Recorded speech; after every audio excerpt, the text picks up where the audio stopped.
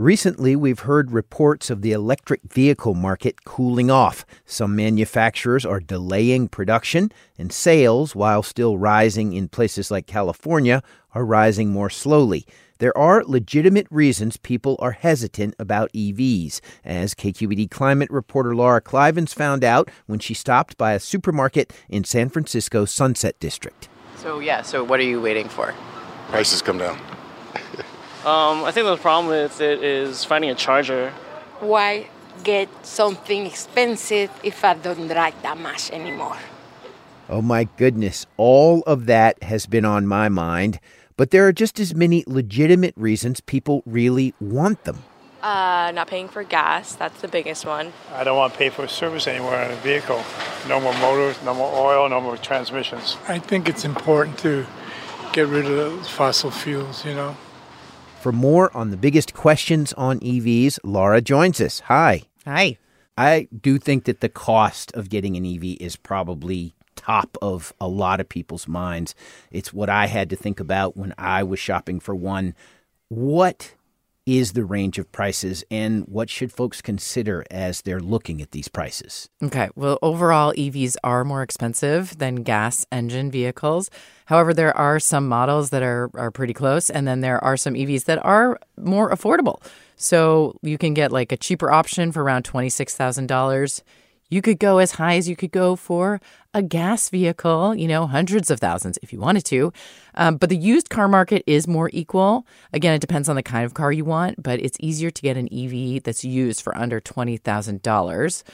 But there are ways to offset the costs, like rebates. So tell us more about those. I mean, how do they work, and how do I find out if one applies to me? Easy first stop is California Air Resources Board, which has a website that does a good job of helping you find rebates. You just enter your zip code, and it is driveclean.ca.gov.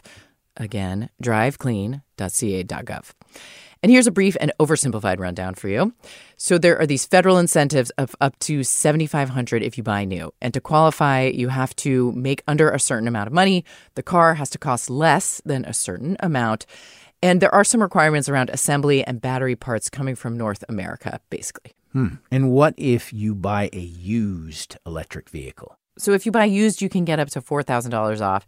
Again, you have to meet certain income requirements. The price of the car has to be under a certain amount, and it has to be at least 2 years old. And what's cool about the federal incentives right now is that you get them right at checkout, which is a difference from the year before where you had to wait for tax season. And what I learned when I was out there looking for a car was that there are certain cars that you get the rebates on if you lease. That's right. So if you lease, all those requirements I just talked about do not apply. It's likely that you would get a rebate, that a company would pass that rebate on to you if you lease a model that doesn't qualify for these things, or if your income doesn't qualify.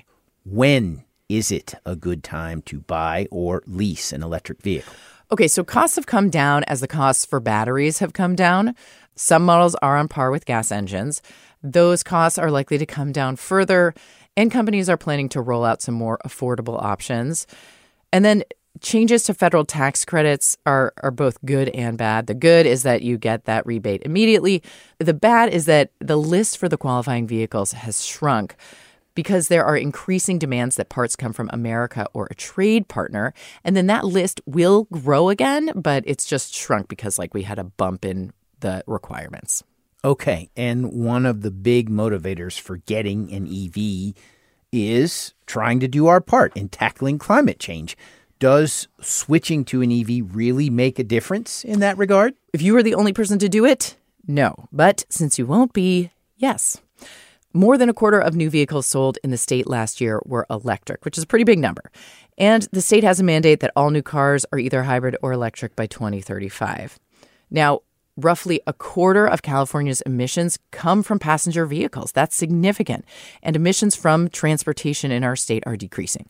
So we're seeing that it is having an impact.